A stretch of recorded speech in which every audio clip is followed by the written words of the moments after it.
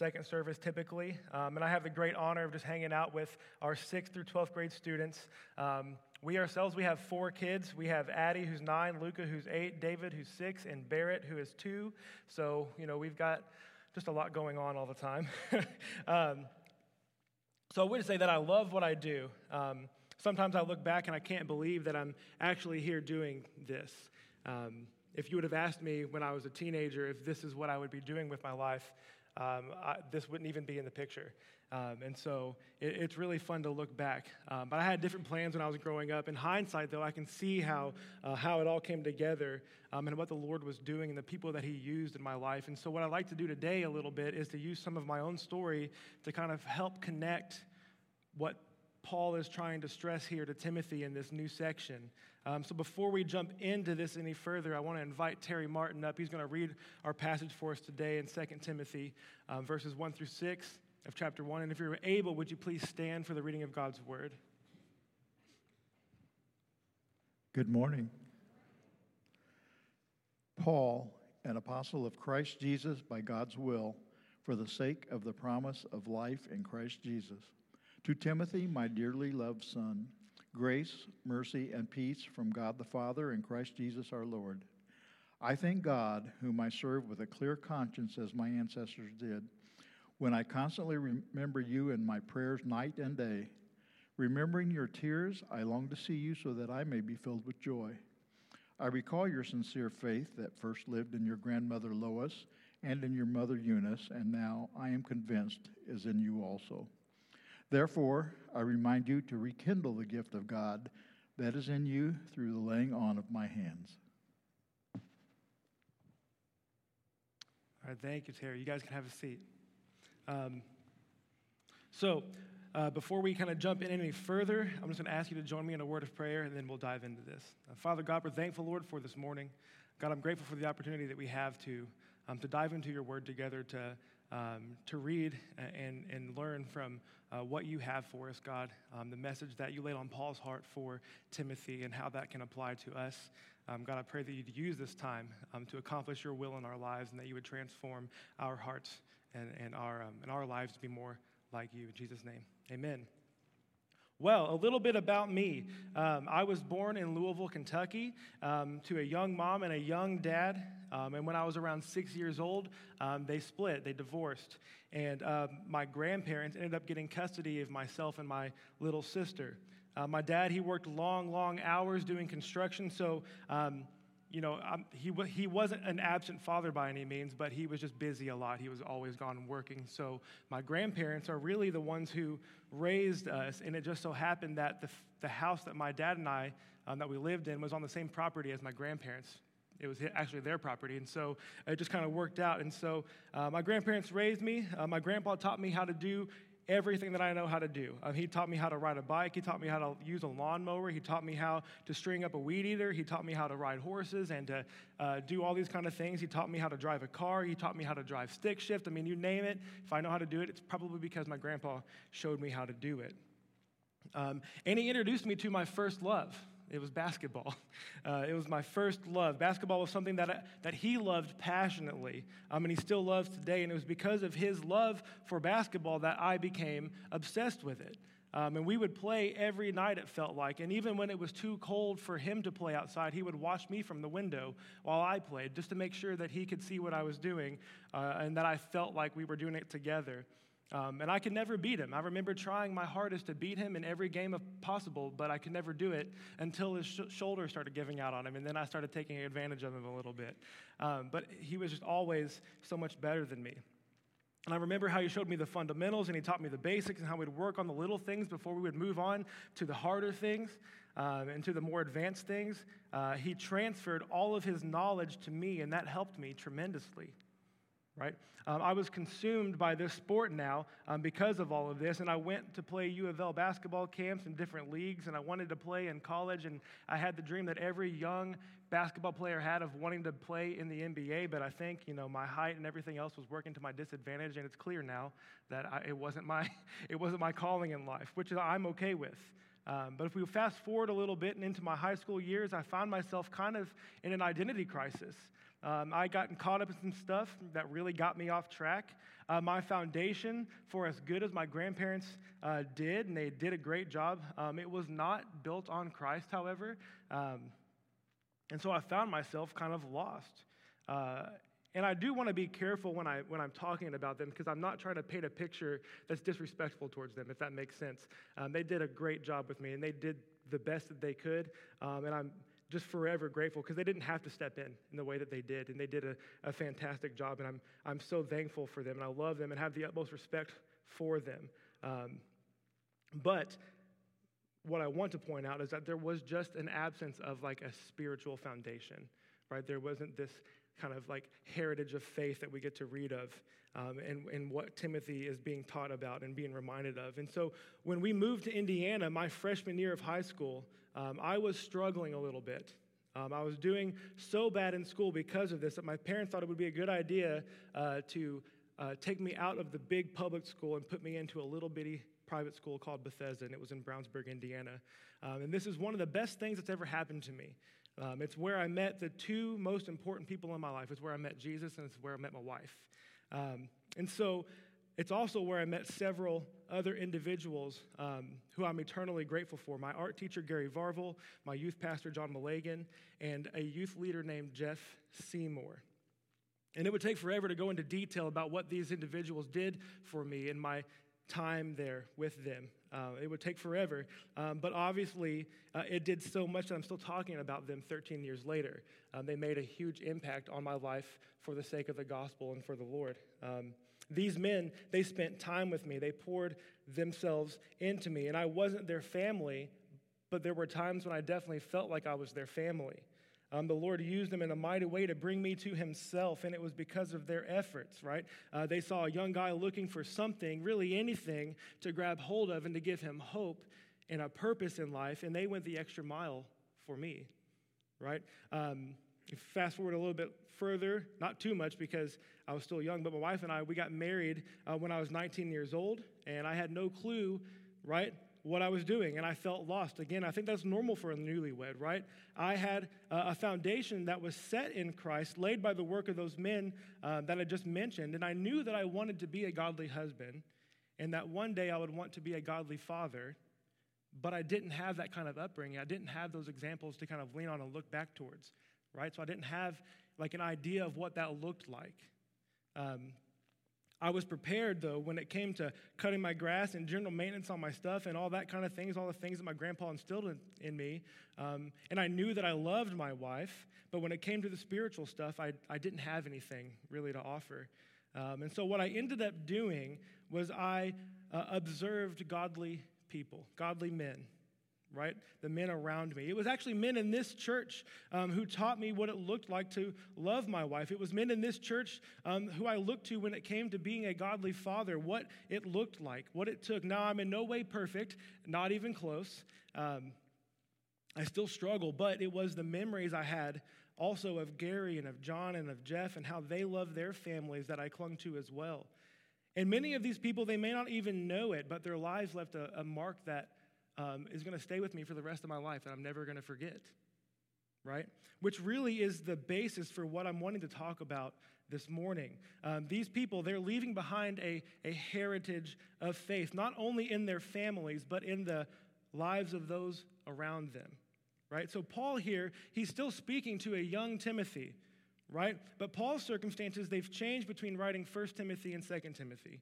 Right, in the first letter, Paul was anticipating coming to see Timothy. However, in this second letter, he's in prison, right? And now he's calling for Timothy to come and visit him. And he's also wanting, his books to be brought to him and copies of Scripture. And he's preparing Timothy to receive the torch that Paul will pass on to him, right? And it's kind of the impending death of Paul. He knows what's coming, right? He knows what's coming. And that frames this letter for us and gives us a sense of urgency behind Paul's words.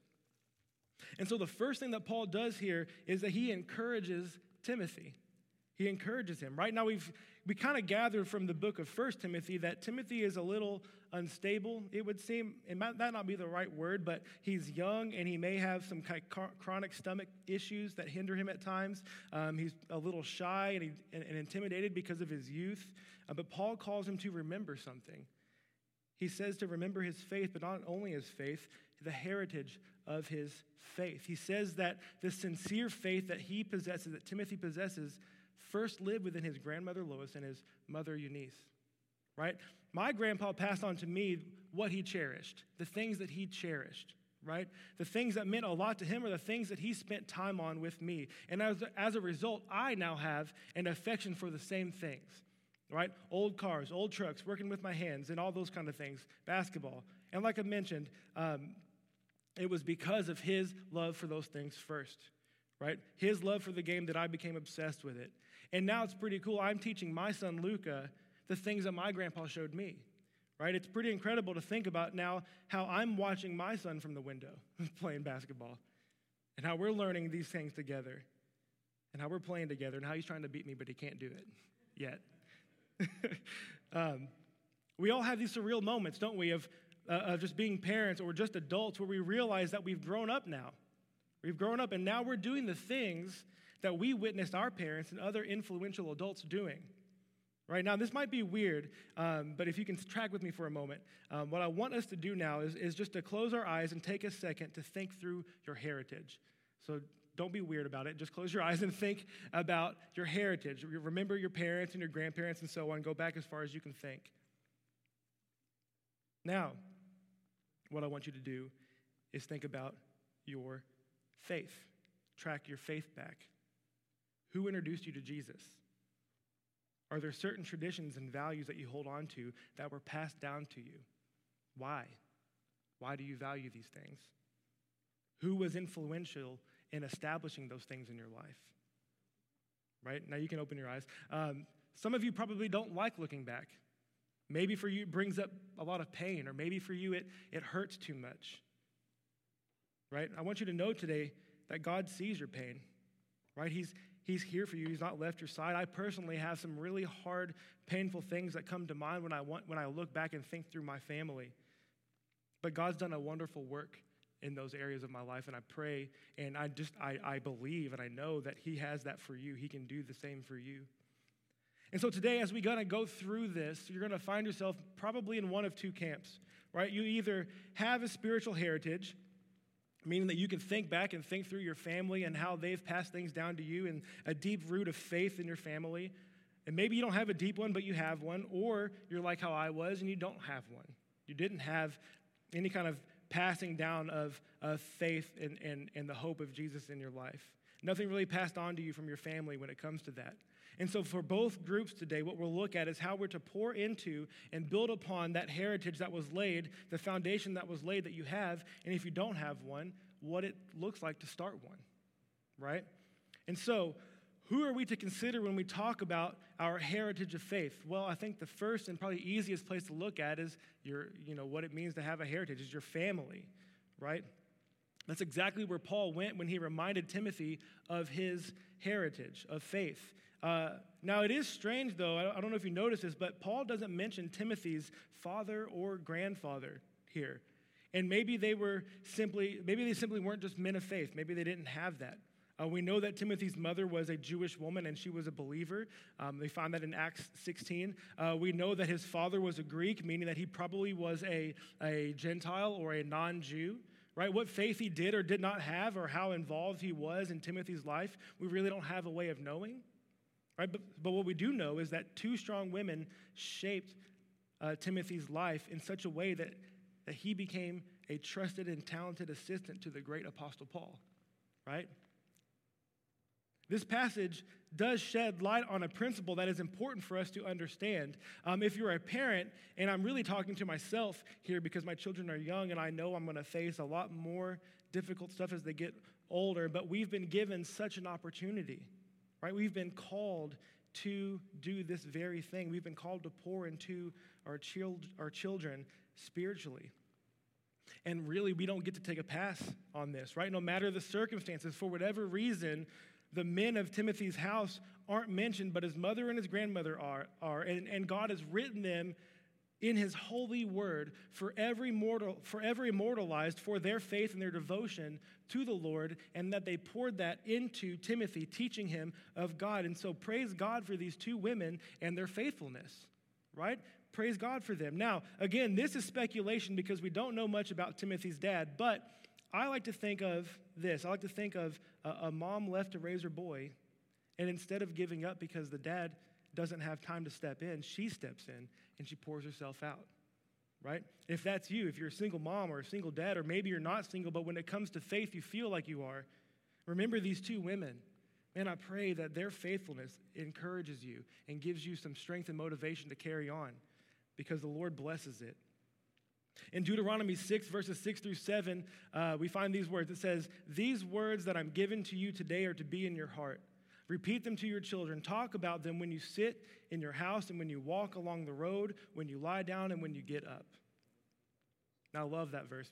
It's pretty awesome. Moses had just delivered previously to this section the 10 Commandments to the Israelites, and he was instructing them on how to uphold these commandments, right? They made religion an integral part of their lives, right?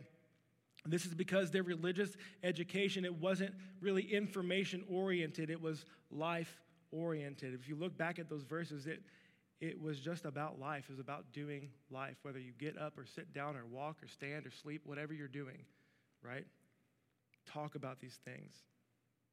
Or they used the context of daily life to teach about God.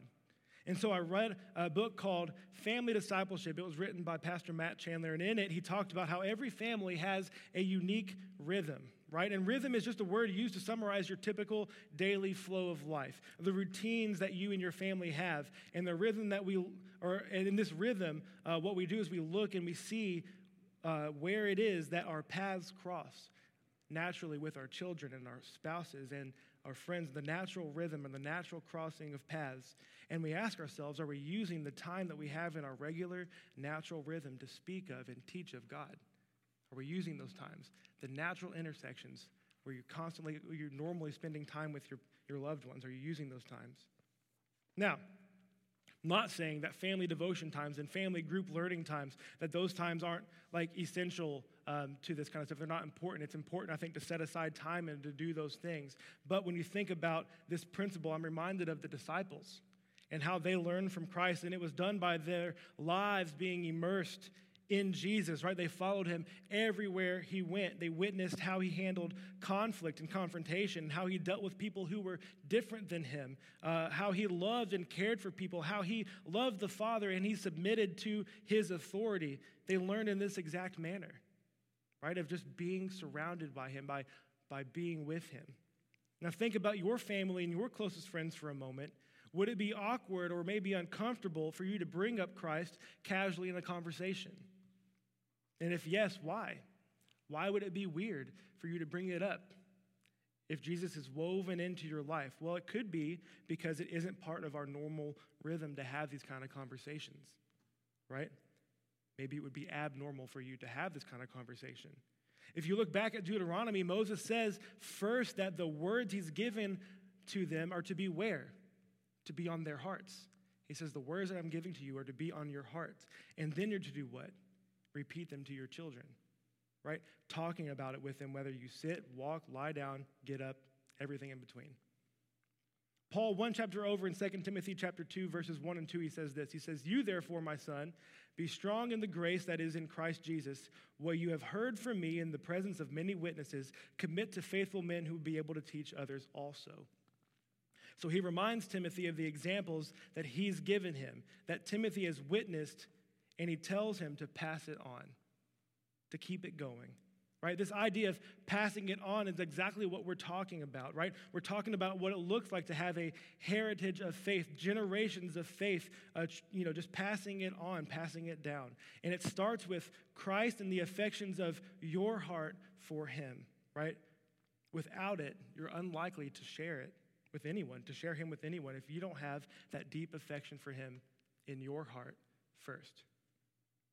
So, my grandpa loved basketball so much that he couldn't help talking about it with me. It just came out. It was like as soon as I could walk or even hold a basketball, he was ready to teach me. He was so excited to do that.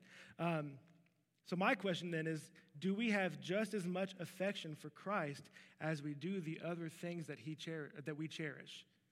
right? The things that we cherish, the things that we are so excited to teach, to pass on, to make sure that our loved ones know, do we have that same affection for Jesus? 1 Corinthians 15, verses 3 through 4 says this. It says, "For I passed on to you as most important or first importance what I also received, that Christ died for our sins according to the Scriptures, that he was buried, and that he was raised again on the third day according to the Scriptures." Is the gospel of first importance to you and in your life? And if so, what are you doing about it? What are we doing about it? How is it affecting our relationships with our loved ones, with our spouses, with our families? How are we passing along the greatest gift that we've ever received? So you know what I hear a lot when it comes to family and when it comes to children? I hear this often. I just want them to find out what they believe and figure it out on their own. I want them to figure it out. I don't want to force them. And this one's really tough for me because I understand that sentiment. I get it, right? We want to be respectful of our children. You don't want to force anything on them. You want them to figure it out on their own. But that part is what scares me. Do we really want them to figure it out by themselves on their own?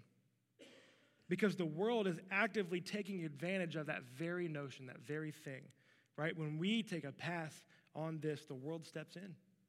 Right? It's never tired. It's constantly trying to disciple our kids daily, right? And also this idea, I can't find it in Scripture. It's not present, right? The idea of just letting them go off and figure it out on their own isn't anywhere to be found. You have the prodigal son, but he returns and he had this deep root. He knew the truth. He knew what it was, right? It wasn't for a lack of trying. But what we see is the opposite commanded of us as parents. Proverbs 22:6 tells us to train up a child in the way he should go. Even when he's old, he will not depart from it. The verse that we looked at in Deuteronomy tells us to repeat his word to our children. Ephesians 6:4 says, "Fathers, do not provoke your children to anger, but to bring them up in the discipline and instruction of the Lord." Psalm 78, verses 4 through 6 says, "We will not hide them from their children, but will tell a future generation the praiseworthy acts of the Lord, his might, and the wondrous works that he has performed. He established a testimony in Jacob and set up a law in Israel, in which he commanded our ancestors to teach their children, so that a future generation, children yet to be born, might know. They were to rise and to tell their children." I mean, there's many more verses where we are told what to do here. And so here's where I think the problem lies in that idea, that notion. There's a fear of their rejection of both of us and of faith. That's the last thing I want, is for my children to leave the faith, to just reject me and reject our beliefs because I cherish them so much. That would be devastating to me. And that's a huge fear, right? And I get that. Maybe you were hurt by the church, or maybe you were forced to uphold and maintain an image of perfection, and you absolutely don't want that for your kids. You don't want that same experience for your child, and I get that. But I would argue, however, that what's most important here is what we just covered and what we've been covering, having that genuine and active faith ourselves, and it being woven into the fabric of our lives so that at any moment you can enter into these things, right? So that your lifestyle matches your faith and convictions from the Spirit, that your life backs up what you say you believe, right? So we have to ask ourselves, what do they see in us, right? What does our life say about our faith? Is it a facade? Is it faith on Sundays only, right? Because I, for one, certainly would not want to go somewhere if we just pretended for a couple hours to be someone who we really weren't, right? If we had to put on a show, I would get boring, or I would just get tired of it really fast as a kid. Right? I would see through it. Or maybe people see strict traditionalism, a form of legalism perhaps. Are we extremely rigid in the traditionalism of religion, of holding fast to the things that were passed down to us, but simply for the sake of honoring tradition, right? This is a hard one because it can have the appearance of active, genuine faith, but it has potential to be void of it, right? There's an oppressive and damaging nature behind it because it comes down hard on rules and it's void of grace. And if this was your upbringing, and you would know if it was, right, because you're scarred by it, where you were forcibly subjected to this kind of teaching, then no wonder you have an avoidance to it, right? You don't want to subject your kids to any of that. Both of those things cause damage because they lack the one thing needed, right? An authentic and vibrant relationship with Christ. They appear to have the markers of faith, but like I said before, they're void of it. And they're damaging those who get caught up in them. And at the end of the day, you can play the part all you want, right? Doing the things that you think are required to be good or to look right, but without an overflowing love for Christ, without him at your core, at its core, it's really void of hope. It's void of him. And so what we see is that the faith that Timothy has, his sincere faith, is attributed to God and to his family, how they passed on their love and passion for the Lord to him. And there's something major to be said about that. Right now, I will say the one thing that we have to watch out for is making sure that our young people understand their faith, right? It's really too easy for kids to ride the coattails of their parents, of their family, and to grow up thinking that they're good because my parents made me go to church every day. Every Sunday, right? Or because my family's Christian. I hear that a lot, right? Or just saying, I was brought up in a Christian home. It really isn't the same as I was a sinner who needed saved and I could do nothing about it, right? There's a difference there, right? My prayer is by saying that you grew up in a Christian home, what you mean is that your family taught you the gospel, that they poured into you, that they loved you so much and they gave you the hope of Jesus Christ. They taught you that day and night. Right? That you saw it, that you lived it, that you witnessed it, right? Trying their best to introduce you to your Savior, making you go to church every Sunday, not for the sake of just, keeping up with the Joneses, but to introduce you to your Savior, right? If our heritage is void of the principle that Deuteronomy is teaching us, then I think we're missing it. Now, I know that, this was a big section on parenting, and not all of us are parents, but I would be remiss if I didn't spend some time on it. But it's clear that these principles, they apply to far more than just parents and their children, right? And so like we just covered, the first place we typically look for a heritage of faith is family, but it's not limited to only family. Like I mentioned, it extends to others as well, right? Really, those outside the family, literally anyone who you've had an impact on spiritually or that's influenced you, right? Anybody else. 1 Timothy 1, verse 2, we see Paul call Timothy a true son in the faith. Paul has adopted Timothy as a spiritual son, right? Paul and Timothy obviously share no blood, but Paul took Timothy in. Paul had his eyes open and his heart primed by the Lord to pour into Timothy, to take him under his wing. God used people other than my family to reach me, right? Faithful people who love the Lord so much and who understand the call that he placed upon their lives, right? So think about the rhythm of your life and the people that you come in contact with every day and the vast amounts of opportunities that lie in front of you. And what does your presence bring along with it, right? How do people leave you in your presence? How do they leave? Are they better off or are they worse off for having been with you? Are you living and breathing the hope of Christ and the love of Christ? Parents, think about the opportunities that are present with your children's friends. And I need you to trust me on this one because as a friend as a kid who was not a believer, I had friends who were and who had Christ-loving homes. And these kids, they're watching you. They're observing you, right? They see you. They don't have this at home, and they see it at your place. They see the way you love your kids. They see the way you love the Lord. They see the way that you care, right? It makes an impact, and they're observing. And I know because that's exactly what I did. I saw it. It was captivating, right? Think about the people around you who desperately need someone just to step in. Just to step in, whether you have kids or not, if you're married or you're single or if you're in college or you're high school or you're younger or whatever place of life you're in, right? Just like Pastor Brett taught us last week about God's timing being perfect and his ways are perfect. He has you where he has you for a specific reason, and there are people around you who need the hope of Christ and need to feel the love of Christ from someone, anyone. They need to feel it. They need to feel it. They're fighting to believe in something, in anything, and the gospel is their only hope, right? But it takes going to them. It takes you investing in them, inviting them into the rhythms of your life. I watched as a young man went through this church from a broken home that was so broken that he couldn't live there anymore, and he was taken in and he was surrounded by the people of God here from this place. He was loved on, and he felt the genuine love of Christ. It was poured into him day and night for a long time, and now he's serving in full-time ministry. Right? It's an amazing story. Now, ministry doesn't have to be the end result of these kind of things, but to look back at what God does through faithful people and to see what is possible through actively living in and living out our faith is remarkable. Right? It's so cool to look back and to see what he's done. And I've seen it countless times, and I've experienced it myself, and what we need to know is that God uses that. He uses our faithfulness, right, to open up gospel opportunities. So think about, again, the amount of opportunities that are right here in this room, right now. From those of you who are here who do not know the Lord to those of you who are seasoned vets in the faith, this is the call, right, to pour into someone. Right? To come alongside and to lift someone up, to lift each other up, to be someone's Paul or to become someone's Timothy, to be remembered how Timothy's mother and grandmother are remembered as parents who left their mark on their children for the sake of the gospel. We have people who are to live as adopted sons and daughters and brothers and sisters and fathers and mothers and grandparents, friends or whatever the relationship is, all for the sake of the gospel and for the glory of Christ.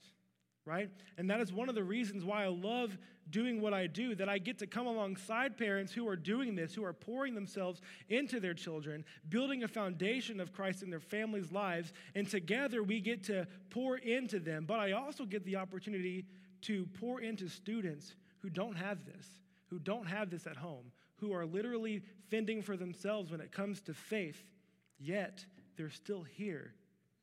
And they're here because someone took the time to invite them into their lives, to invest in them, right? To love them, to welcome them in, to adopt them spiritually, to be adopted mothers and fathers, brothers and sisters, right? So we don't need to leave behind a legacy that's built upon ourselves, right? Sure, there are plenty of people who are remembered for their impacts that they've made on this world, but what counts are souls saved through faith in Jesus.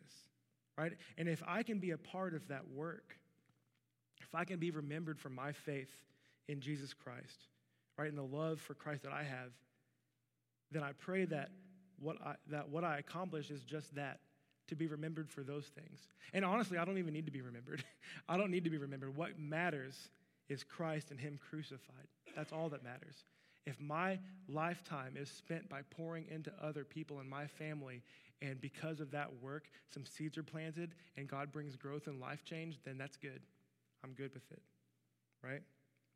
So you may be here this morning and you're like me. You didn't have this kind of upbringing, so you feel a little lost, or maybe you feel like it's just too late or that you've missed your chance, and I want you to know that you haven't. You have not missed your chance, right? It's never too late. You can start today. But here's what you need to know, and what we all need to know, that we are not the ones who save. And this is simple, right? God saves. Our call is to be faithful, right? To love God with all our heart, soul, mind, and strength, and then to pour that out into our families, into our friends, and all those who need Christ, but we cannot bring growth and life change to them, right? God does that. So we can take that burden off of ourselves. And that's a really easy burden to bear, right? We wear that. I remember when I first came to faith and no one in my family knows the Lord, and I had a deep burden for my parents, and I just felt this heavy weight that it was my job to save them, right? And so I tried really hard, but I couldn't do it. And it was pretty evident to me after my parents told me to stop talking to them about it, that it wasn't my job, right? And the Lord is going to do something there. I'm praying for him still, right? But I'm trusting that other godly people are going to be influencing them and that are going to them. Right? But that responsibility, that burden, is not ours to bear. It's not our responsibility to save anyone, but what we are called to do is to share and to point them to their Savior, to always be pointing them to Jesus, right? So what do we need to do here? I think there's a couple things. I think the first thing we need to do is we need to evaluate, right? I think the first thing we need to do is evaluate. And there's two things that we have to evaluate. The first is evaluating our relationship with Christ. That's where we need to start, right? With our relationship with Jesus. Where is he? Right? Is he confined to Sunday mornings, to this experience only? Is he confined to your quiet times? Is he so compartmentalized that he's very secret in your life, right? Is the gospel of first importance to you? Evaluate your relationship with Christ. And then next, evaluate your life and your relationships. Evaluate the flow and rhythm of your family. Identify the natural, reoccurring crossing of paths between you and your family, and ask how you can use those already existing pathways as opportunities for the gospel, as teaching opportunities, as opportunities for casual conversations that have eternal impact, right? The next thing we need to do after we evaluate is we need to engage, right? We need to engage Christ, right? He's much more present in our lives than we really are aware of. He is our Savior, and if we believe the gospel, then we should be compelled to spend our time with him, not confining him to an hour a week or whatever we're doing, but we need to invest in that relationship. We need not to forget him. We need to engage him, right? And then, well, I'm reminded of Luke 6:45, where it says that the mouth speaks what the heart is full of. And if your heart is full of Christ, and then as Colossians 3:16 says, that his word is dwelling within you richly, then the overflow of your mouth should be seasoned with his grace, love, and his truth, right? Should be seasoned with his grace, love, and truth. And that will help you engage your family, friends, and coworkers, right? To get into the habit of making Christ part of your rhythm of life, right? Weaving him into the very fabric of your life, into the mundane, monotonous, everyday activities that you do. Christ is there. He's woven into it, right? You have to start somewhere if you haven't already. Sure, if it's new and this is not a part of your normal routine, it can be awkward. It probably will be awkward, and it will be for a while until it becomes normal, until it becomes expected of you, until this is such a part of you that everyone who knows you is like, yep, there he is, talking about Jesus again, right? I have a lot of relationships outside of this place that with non-believers, and they have nicknames for me because they know what I'm about, right? Now, I could be offended by them giving me nicknames, but I don't care because they know who I am, and then they come to me, right? They can act like they're making fun of me, but then I get phone calls in the middle of the night when they have problems and they need to talk to somebody, right? They know what I'm about. And that's not a pat on the back for me. I'm just saying like there's real world application to this, and it's okay. It's okay for it to be awkward and to make some awkward things happen in your life, but eventually it will become normal and you'll be okay with it. And if you're here and you're like, I can't have a heritage of faith because I don't even have faith yet, well, let me say this. You can, right? It's available to you. You can receive Christ today by simply believing, by placing your faith in Christ and calling upon him as your Lord and your Savior, understanding that your sin has separated you from God and that there is nothing that you can do, no amount of good, no way that you can earn your way into heaven and into eternal life, but believing that God sent Jesus to pay that price for your sin, that he rose again, and then because of his life, death, and resurrection, you can now know him and be free from the chains of sin in your life and have the hope of heaven, right? And if you've done that, then you've just begun to build a heritage of faith. You're starting that now. And to the rest of us, we need to remember this, that the lives that we touch for the sake of the gospel, they will remember how you exemplified and pointed them to Jesus, right? And I pray that we will all leave here ready to get to work, right? That we will leave here motivated to take the very next step, whatever it would be, in order to reach the people that God has placed directly in our lives for this very reason. So we're going to pray here in a moment, and then we're going to have a time of communion. So let's pray real quick, and then we'll go into that. Father God, I'm thankful, Lord, for this morning, again, for the opportunity to share from your word, Lord. I pray, God, for all of us, that we would look at your example, that we would see the clear way that you've laid it out for us to model you, to have you in every part of our life, and the way that you've instructed us to reach people for your name's sake, Lord. God, I pray that you would give us the confidence and boldness to do that very thing. God, for anybody in this room who's on the fence, Lord, or they don't know if they want to believe in you or not, God, I pray that you would open up opportunities for conversations this morning, that they wouldn't leave here without talking to someone about this thing, God, because it is the most important decision they can make in their lives, and we want to celebrate that with them when they come to know you. So we're going to commit all of this to you in Jesus' name. Amen. So in a moment, I'm going to invite Mark up. He's going to lead us in a time of communion. And so what I pray is that as we do this, that you'll consider the obstacles that lie in the way. Maybe it's a bitterness towards the church or your parents or the upbringing that you had. Maybe you've gotten complacent in your faith and your relationship with Christ, or maybe there's just some sin that you allowed to live in your heart that's keeping you from doing what the Lord has called you to do. Whatever it is, whatever's standing in the way, I pray that you'll use this time wisely to identify those things, right, and to remember the cross and the freedom that he bought for you and for the hope that you have because of it. So, Mark, if you want to lead us in this time, thank you.